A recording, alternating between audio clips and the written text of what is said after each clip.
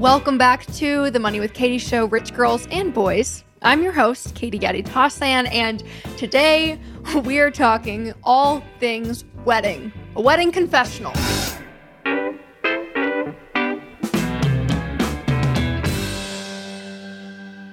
Side note to those of you who follow along on Instagram at Money with Katie, shameless plug. Thank you for all the well wishes and love around my wedding. It was very heartwarming, but anyway, back to business, wedding confessional. For those of you who are new around here, I got married in June 2021 in a courthouse in Dallas, Texas, but I had a larger ceremony and reception this past June 2022.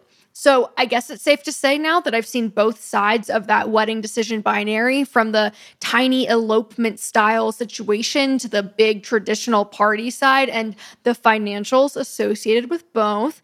Spoiler alert, the first one was a lot less expensive. So today, we're going to dig into the story a little bit about why we decided to have a bigger ceremony, the expenses associated with the bigger event, and the juicy part, which is who paid for it. This is stuff that I feel like no one really talks about openly, and I was initially not really planning to talk about it. I don't know why, since I talk about everything else that's financially vulnerable, but I decided ultimately that it would be very off-brand of me not to do a deep dive, and so here we are.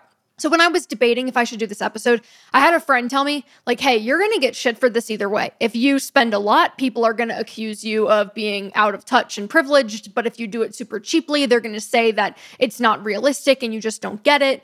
So I give all of you more credit than that. I think by and large, this community is very open-minded, very supportive. And sure, there are going to be a few bad apples out there who find enjoyment in being unnecessarily rude. But at the end of the day, I do think the gains from sharing openly and trying to make this type of stuff less taboo are worth the potential downsides of people maybe not necessarily liking what I have to say about it.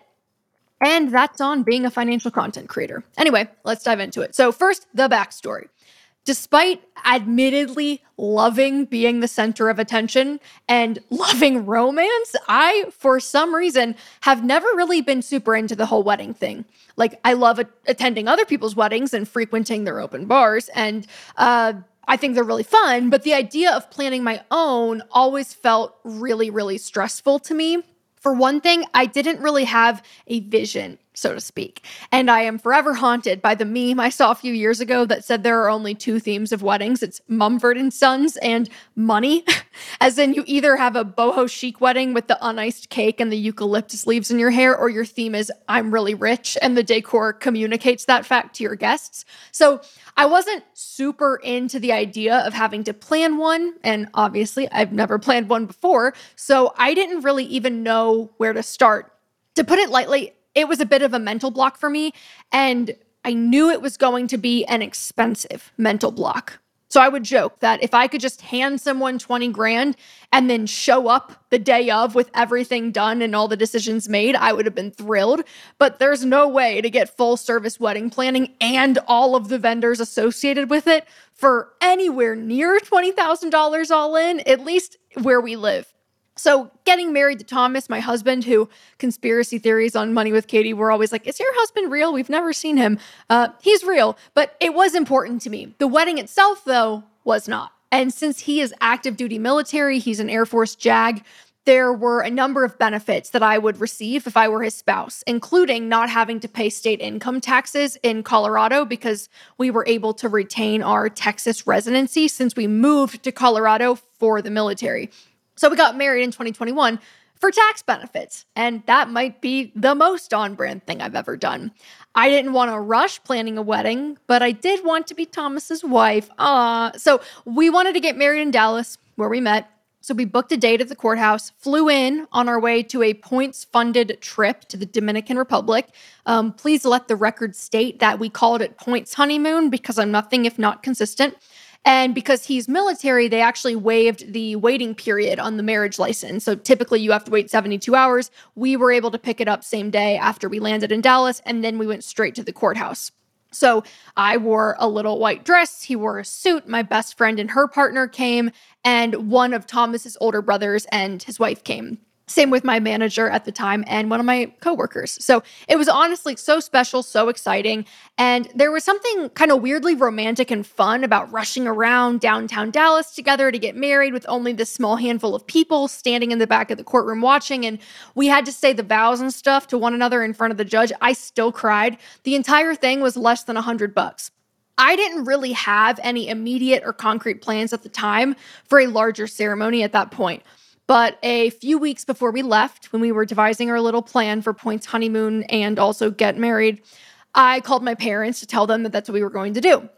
They were fine with it until after they saw the pictures of everything and the videos of us saying our vows all dressed up. And then I think they felt differently, like they were upset that they weren't there.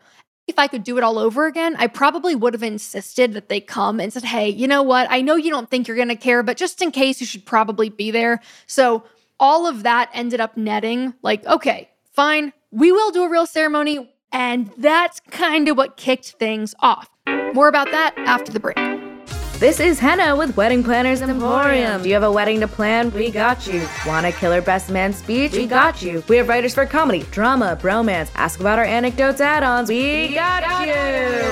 Locations galore, from extreme McMansions to amazing seaside cliffs. Our motto is, nature might have built it, but now we get to charge for it. Want a TV-themed wedding? We got you. Station 11, Stranger Things, Euphoria, we got you. Say you heard this ad for a 0.0001% discount.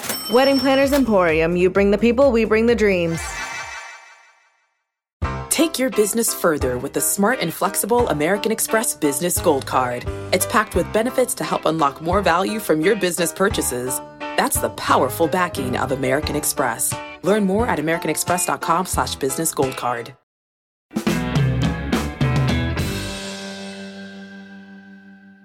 So after we decided that it was in our whole family's best interest to have a real ceremony and party, my parents told me that they would give us $25,000 for it. That's the amount that they were willing to contribute, and it's no small sum of money. And I'm very fortunate to have parents who were already retired and had lived frugally enough and had kind of planned for it that they could afford to give me so much money for something like a wedding. But I think that part is very crucial to highlight, because the reality is I am not sure how the majority of people my age could pay for a traditional wedding by themselves without parental support, especially now that I know how quickly things add up. TLDR, I was okay with spending someone else's money on it, but I really don't think I would have even started down this path if it was all coming from me. And joke's on me, though, because we did end up paying with a lot of our own money.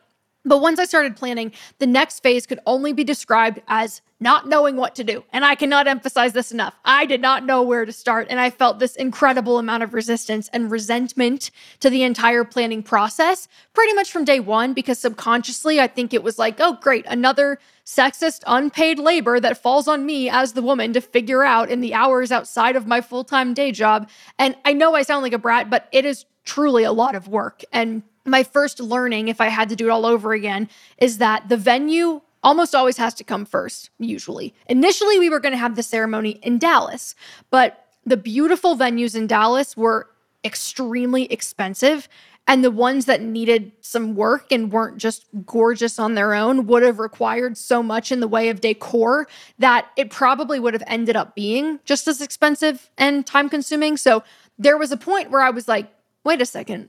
Why are we planning this wedding in Dallas? We don't live in Dallas anymore. We live in one of the most beautiful states in the country. Why don't we just get married in Colorado instead? And I'm so glad we did. Short of the destination weddings in Mexico that I think are actually pretty cost effective, I do think it would have been tough to plan an out-of-state wedding without banking additional time and money for travel back and forth. So that's something to keep in mind if you are thinking about doing a destination wedding, that you're probably going to have to go there a few times before the ceremony, and that's probably going to cost money. So I literally Googled top Colorado wedding venues and found a list that put a place in Aspen at the top. And it looked gorgeous. You get married on the top of this mountain. It's 14,000 feet in the air. Your guests take the ski lift to the top. Super cool. I'm super naive. So I'm like, oh, let's see how much this costs. After we went through the price quoting process, the venue, the food, and the alcohol, that would have been around $35,000 alone, to say nothing of photographers, flowers, my dress, music. So we scrapped that idea. I went back to the list, and by the way, that was for a Thursday night wedding. Saturdays at that location were over $50,000 just for the venue. So one of the other highly ranked places was the Garden of the Gods Resort in Colorado Springs, which had a beautiful backdrop that rivaled the first one, in my opinion. So I went through that same price quoting situation with them, and the food, alcohol, venue price was around $18,000. So I was like, all right, well, that's under $25,000. I guess let's just send it. This was for a Friday night wedding. I think Saturday would have been more than 30, but that's my best hot tip probably, is get married on a Thursday, a Friday, or a Sunday if you can swing it, because Saturdays are extremely expensive. So now, please note that this $18,000 estimate was for the least expensive food packages, did not include service charges or tips, and the least expensive bar package. When we actually made our selections about 6 months later, it did not occur to me that the entire estimate was going to change. And not that it was anyone's fault, but no one was really in a rush to point that out to me either when we were picking what we wanted for food. So we will get to the actual final cost soon, but put a pin in that one mentally. My whole goal, though, after going through the Dallas venues, was finding a venue that was beautiful enough on its own that it did not need a ton of decoration or flowers or additives. And if you Google Garden of the Gods wedding, you'll see what I mean. The natural beauty of the place is really incredible, and I knew that it would need minimal zhuzhing. I also felt like getting food, the bar package, the venue, all from one vendor. We ended up getting the cake from them too. Made it really simple because it's all in-house. So we didn't have to coordinate with all these separate entities for that stuff, working with a caterer and working with bartenders and, finding things from different places. So yes, the $18,000 supposedly included bar, food, venue for 65 people. And knocking that out in one fell swoop made me feel quite a bit of relief. And then from there, the venue actually sent me a list of preferred vendors for everything else. So I blasted every vendor on that list with the same call for pricing and date availability requests. And I ended up getting my photographer, videographer, florist, DJ, and day of coordinator from that same list. As a side note, a more cost-effective way probably would have been to identify those individual vendors for those things, caterer, bartender, alcohol from Costco, whatever, and to DIY it. But as I mentioned, I was already pretty resentful of the amount of time and mental energy that was required to plan this big, ginormous party. So I was accepting the shortcuts at every turn and more willing to pay for convenience.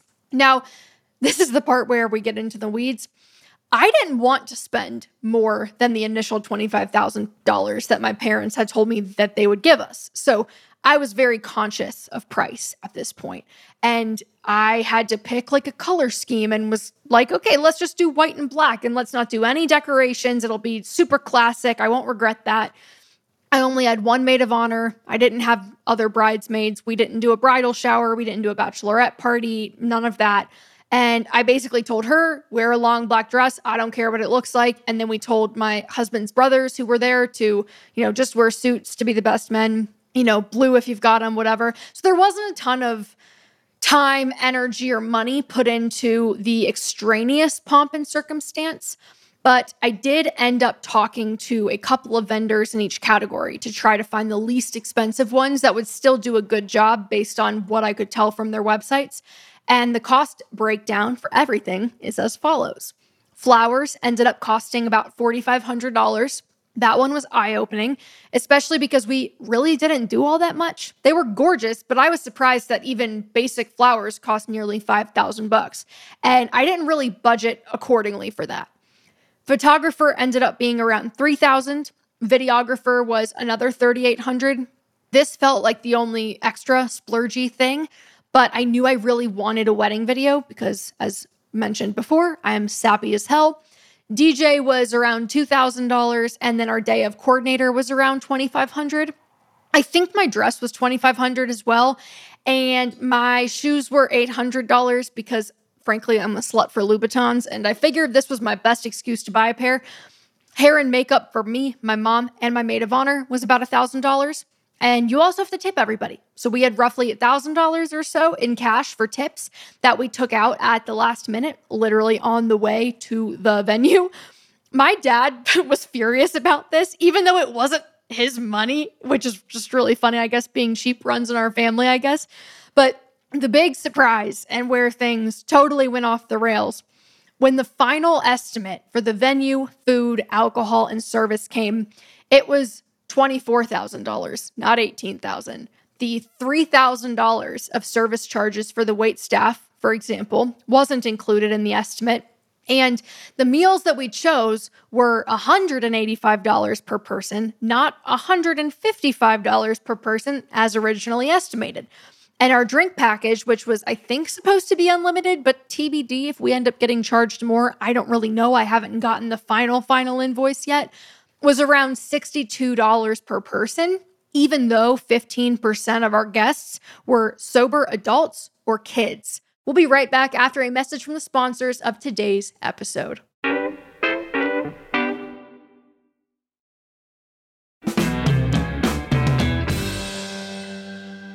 It feels like because you're paying for everything little by little over the course of 12 months, it's really easy to lose track of how much you've spent until you're already 6 feet deep in invoices. I'm a pretty organized person and I had a hard time keeping it all straight between the invoices and deposits. So some of you listening to this are probably gagging at how expensive that was, and others might be like, holy shit, that's the cheapest florist I've ever seen. I honestly don't know. I cannot stress this enough. I did not want to spend a ton of time researching and doing DIY projects for this. I really just wanted to nail it down and get it done. So we used digital save the dates and then spent like $200 on wedding invitations from The Knot, and then had people RSVP online to save on paper.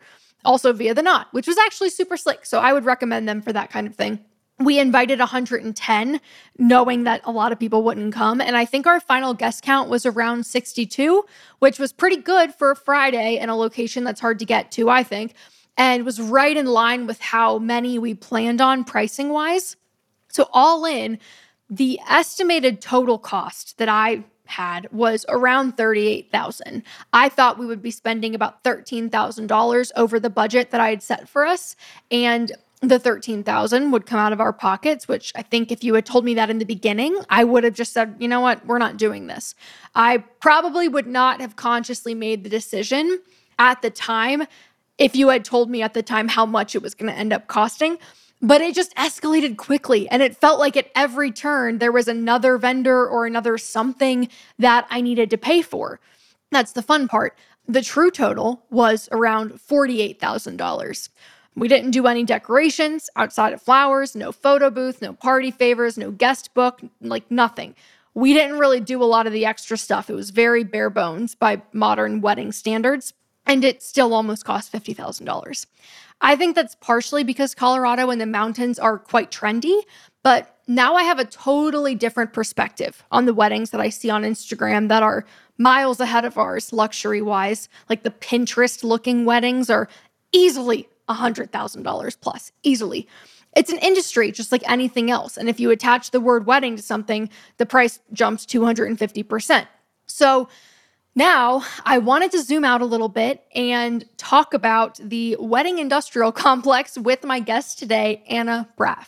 Anna is the founder and creative director of Provenance Rentals, a boutique specialty event rentals company located in LA, a firm that has received awards and recognition such as Best of Weddings by The Knot, fancy, Best Rental Company in LA by several pubs, and more. So Anna, welcome to the Money with Katie show. I'm really excited that you're here. Oh my goodness, thank you so much for having me. I'm really excited to be here. Absolutely. So you've been a part of more than 800 weddings over the last 5 to 6 years, which is 799 more weddings than I've been a part of. Hey, if you've had one, that you're an expert, believe me. Exactly. So what are the biggest trends in spending and budgets that you've seen, especially as the pandemic made millions of people cancel or postpone celebrations? It's kind of gone in two directions. Some people stuck with the smaller, more intimate micro wedding / elopement. Sometimes it's just that's all you can afford, especially after the pandemic where people have lost jobs. But then other people have swung the pendulum in the other direction where it's bigger, go for broke. We're going to really enjoy this because we have been held back for 2 years from doing anything fun. Oh, totally. We weren't a COVID marriage in the standpoint of like, we didn't plan a wedding that had to be moved, but we did get married in a courthouse during the pandemic. And it was interesting to me because when we were first starting to talk about like, okay, well, we're going to do something small because we don't want to spend a bunch of money on a ceremony. And then it's like the guest list keeps getting bigger. And you kind of get that like financial creep is how I'm referencing it, which is just that you start to pay for one thing and then it's like, oh, but we also need this. Oh, and also you should probably have this. Oh, and we didn't account for that. It's like you can start with the best of intentions and then look up $30,000 later and be like, how did I get here? So on that note, what are some of the more hidden or unexpected fees that you think people kind of forget to include in the wedding planning process? For me specifically, it was like cash tips, which ended up being thousands of dollars at the last minute, as well as the fact that the estimate that we had for the venue, food, and alcohol ended up being several thousand more than was originally estimated and contracted for. Oh, absolutely. I think every consumer has to be really wise where their money's going and who they're working with. There's a lot of lack of transparency, and just any vendor, I was once a bride too. So, I've been through it on both ends, so I know. And that's why I also try to treat my couples with respect too, because I do know what it's like on the other end, but then I also know what it's like on the end of a business owner too, where you're like, well, I have lots of costs of labor and, I have a store I have to pay for rent no matter what. And there's internet and payroll costs, all sorts of things that people don't even see. Cash tips are definitely a big thing. And, even when I got married like over 10 years ago, I remember I read a Martha Stewart article and it was like, don't forget to tip your vendors. And I was like, oh my God, that's something I didn't think of. And they're like, don't forget to account for vendor meals. So, this also goes back to, you have to read your contract too. You really need to read it, like what you're on the hook for. So for instance, there could be late fees, there could be overnight.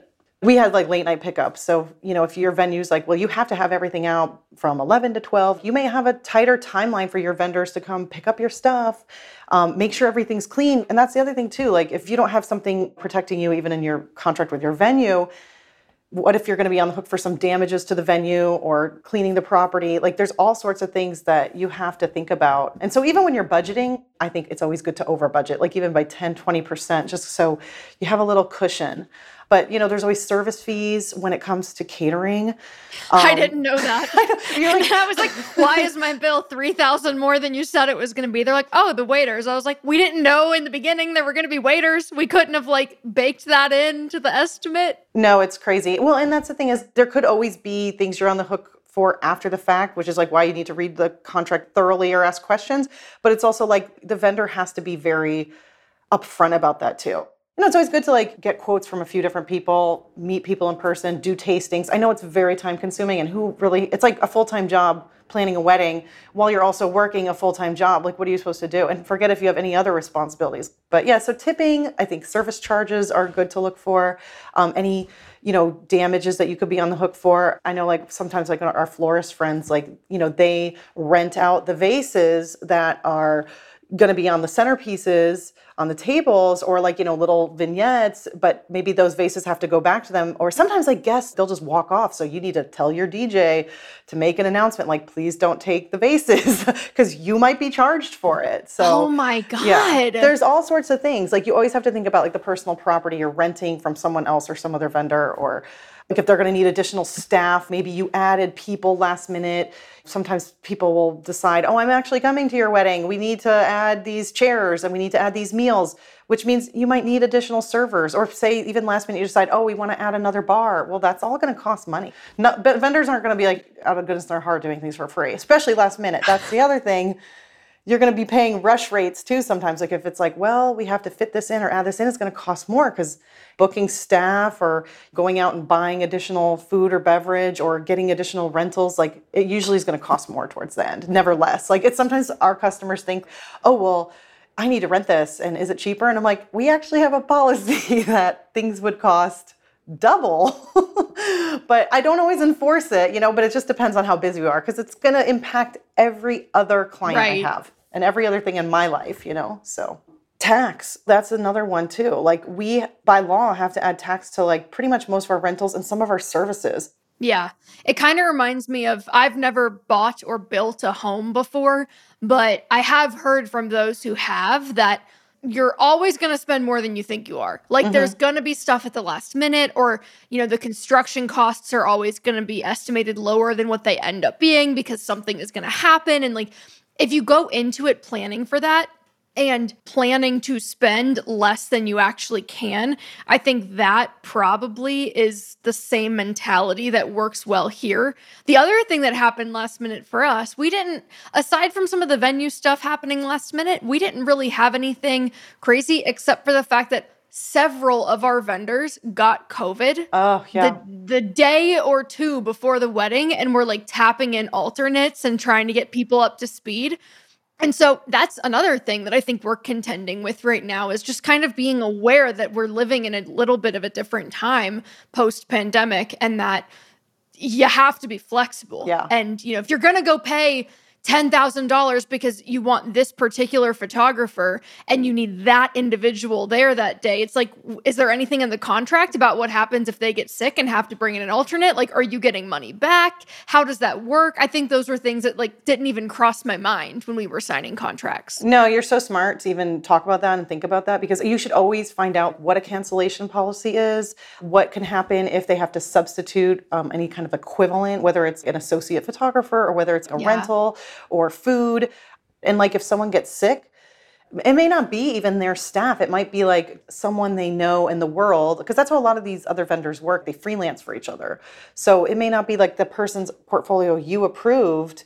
It might be, well, I have COVID. What do you want me to do? I can't go. I don't want to get everyone sick, but I do have this other good photographer. That it might already say like, you don't even have a choice. We put in a substitute in the event something like that happens. So it is so important. It just goes back to like, you have to read everything, because you never know about those unknowns. That's the thing. It's almost like predictable that it's going to be unpredictable. Yeah. There was I was talking about this on Instagram, how there were two venues at my venue. Like, there was like two spots where you could get married. One that was like kind of in a terrace, and then another one that was out by this pool, like not covered. And so when we were there for the tasting, they were like, do you want to see the pool instead and like see if you'd rather do that? So we go out there, and I'm like, okay, how much more does this cost? This is $8,000 more. To get married next to the pool. And I go, well, what happens if it rains? They're like, oh, we just move you back under the terrace. I said, oh, do you get your $8,000 back? No, the $8,000 is to reserve it. And so we did the terrace on a Friday to save some money.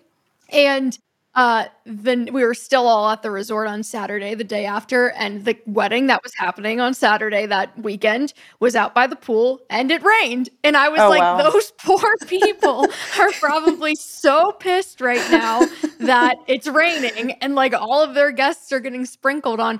But I think those are like the risks that even if you feel stupid asking the question, ask the question. Oh, and yeah, I would say absolutely. that so many times to vendors, like, hey, this is my first and hopefully only wedding. Sorry if these questions are stupid, but I just want to try to understand how costs are being calculated and what happens in the event something doesn't go as planned. So I'm curious if you have any tips for folks that are really trying to stick to a strict limit.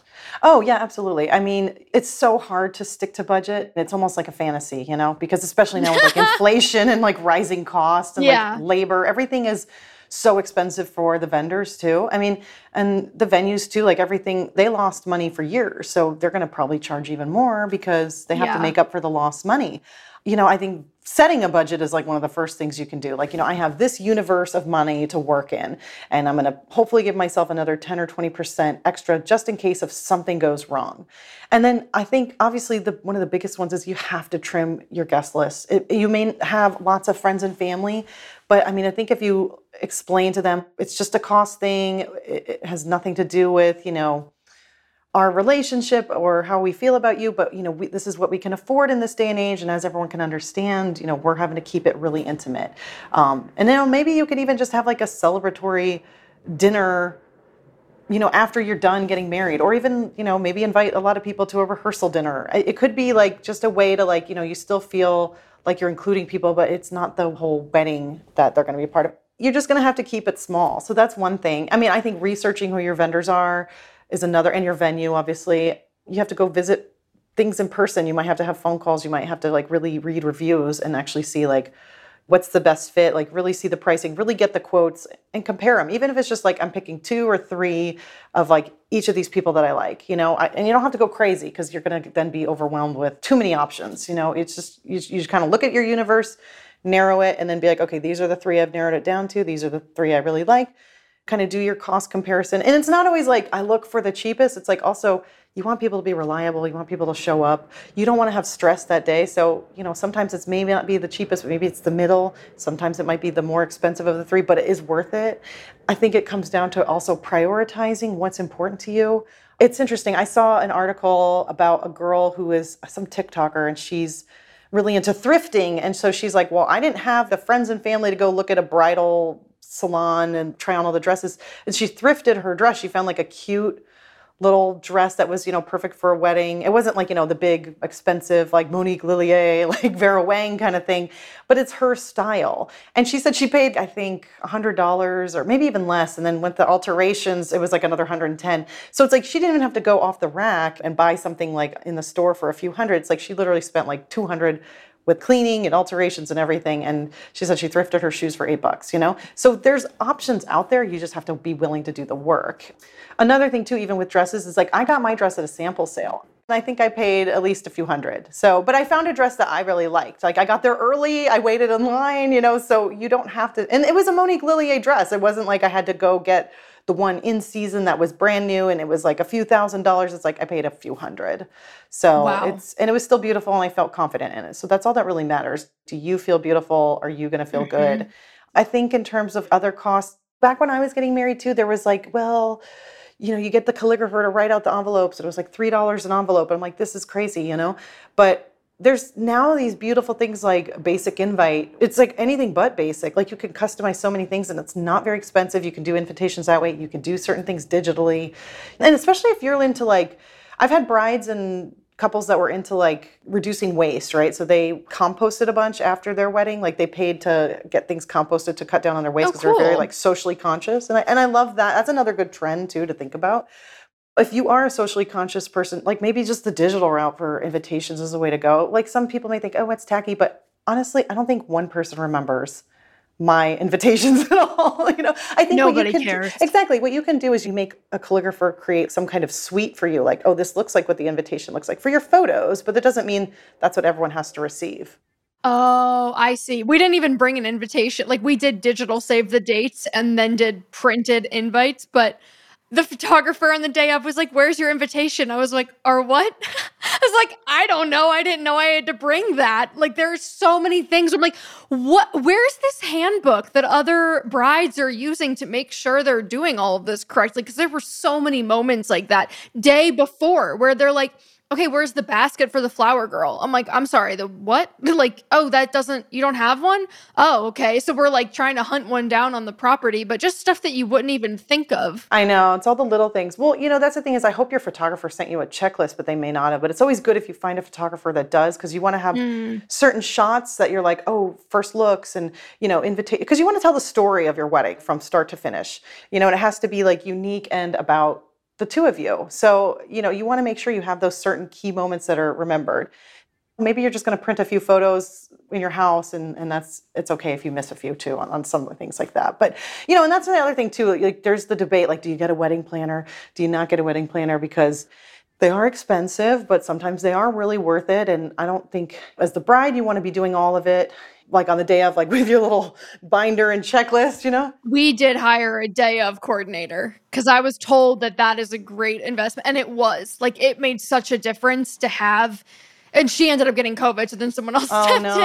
But like, it was really wonderful to have somebody there the day of that could be like, okay, you're in your room right now. Here's the schedule that I have made. This is the itinerary. This is where everyone needs to be at these times. And in retrospect, can't really imagine trying to do all of that myself that day because I would have had truly no idea. Like, oh, it's 7:05, which means it's time for us to go outside for the sunset and take 20 minutes of family photos. And then when we go back in, this is going to happen. So I would echo that I think at least the day of coordinator was well worth the money for us. I think so too. And they, are usually good about vetting some vendors for you too, right? Or they can kind of help if you're like, well, I want to have like a wedding where there's like a barn and it's like rustic and pretty, or, I want to be the by Mumford a lake. and Sons wedding. Yeah. You kind of want to find the planner that's going to help guide you too, so you're not in this endless loop trying to find people. You could go on Google and pull up a million vendors or The Knot or Yelp or whatever, search engines you use, but that doesn't mean they're always good. But a lot of times these like wedding planners, they've worked with these people at least once or more times. They know them, they can like recommend them. So I guess I have a money blogger question for you, and that is, do you have a sense with the folks that you work with on an ongoing basis, how often people are getting financial support from parents or family members, or how often people are paying for it themselves? Like, do you kind of have a feel for that? Yeah, I mean, I deal a lot with parents. A lot of times couples will go in, but a lot of times it's the parents paying. I mean, even here, it's like we have the family trust is paying, like not even just the parents. Yeah. Los Angeles is a little... Must be nice. Yeah. I'm like, that is so foreign to me, But the stork skipped me when he was passing out the family trust accounts. He was like, not for you, Glenn Coco. It's like, my mom did not marry well, It's okay. A lot of times it is parents. There are a few times too when we have just the couple financing it completely. And sometimes people use like wedding loans, credit cards. Oh, no. Things like that. Yeah.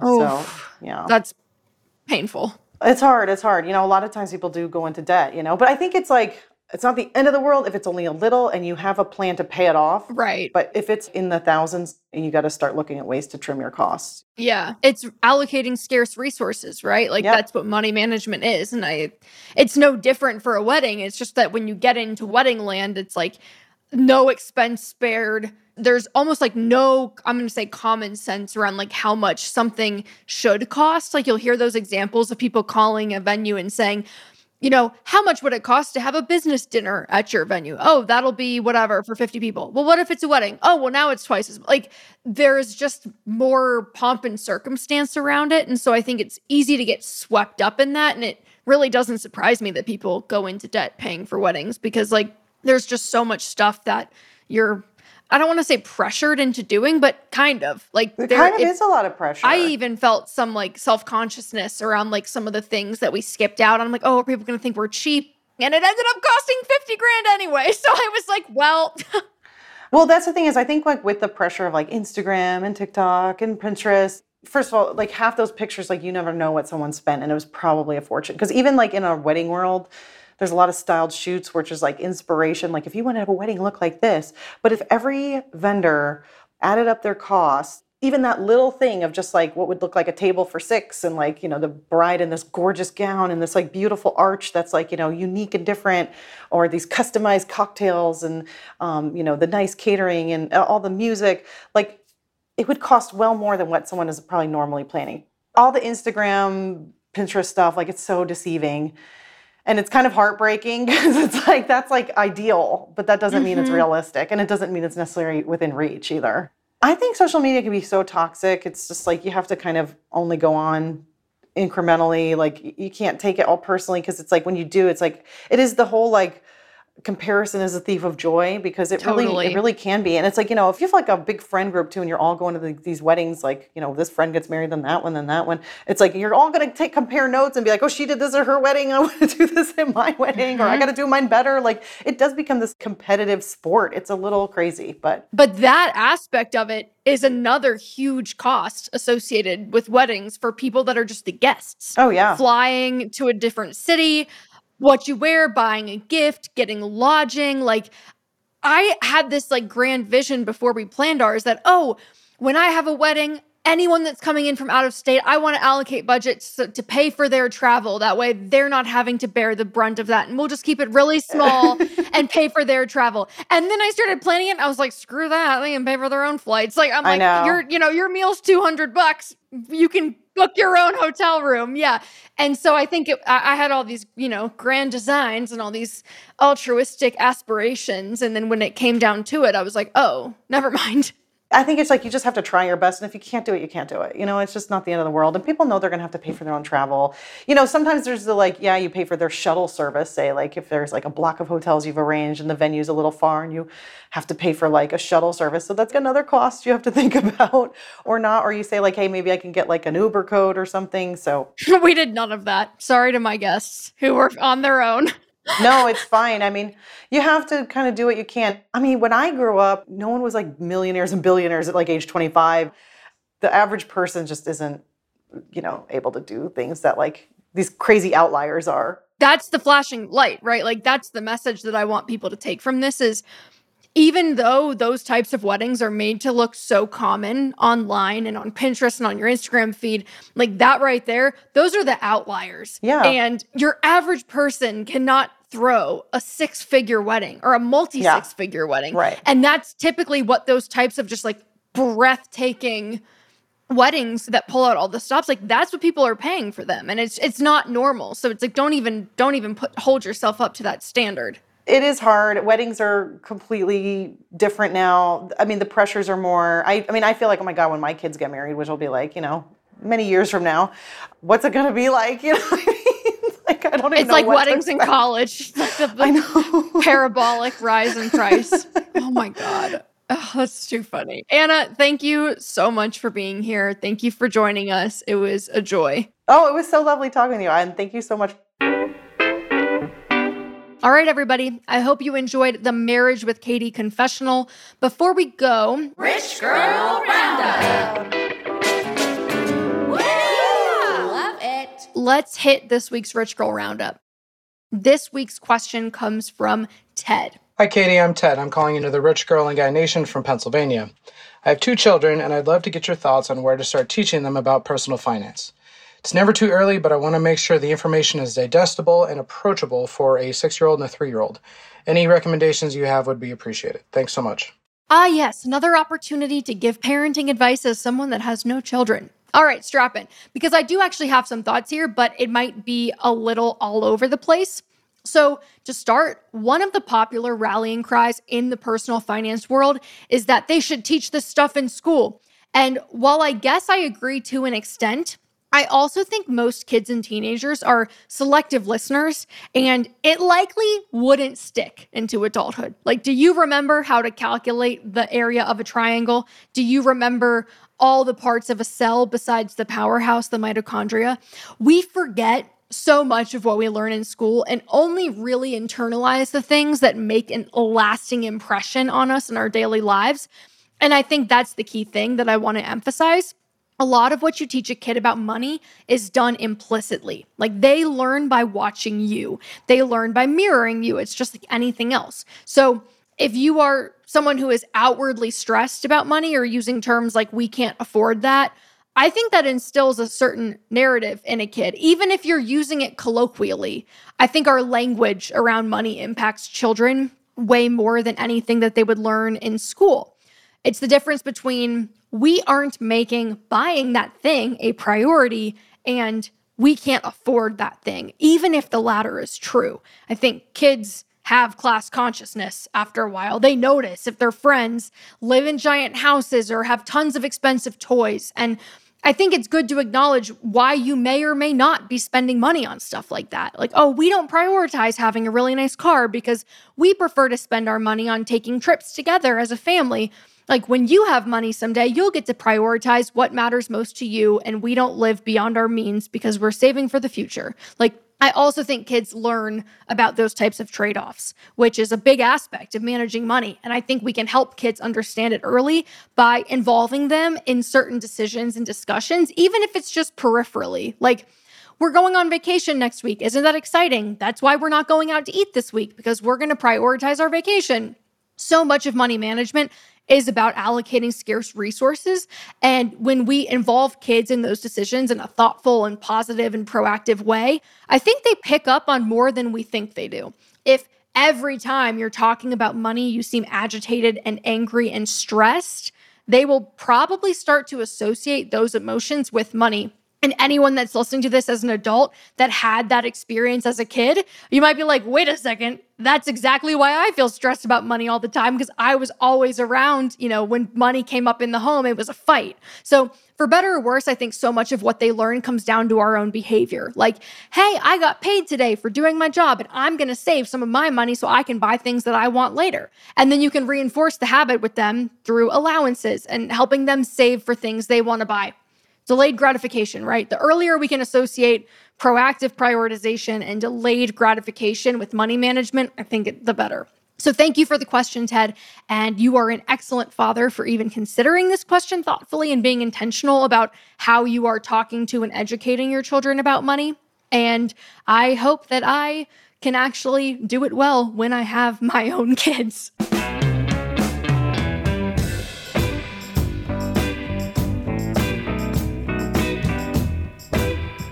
All right, folks, that's it for this week's episode of the Money with Katie Show. I will see you next week, same time, same place. Our show is a production of Morning Brew and is produced by Nick Torres and me, Katie Gatti-Tassin. Sarah Singer is our VP of Multimedia, and additional content editing comes from our fabulous senior editor, Hannah Velez. Sam Cat is our vice president of chaos, who turns recording a podcast into an obstacle course, and Jojo Beans is our chief of woof, especially if we are recording while the mailman is out making deliveries.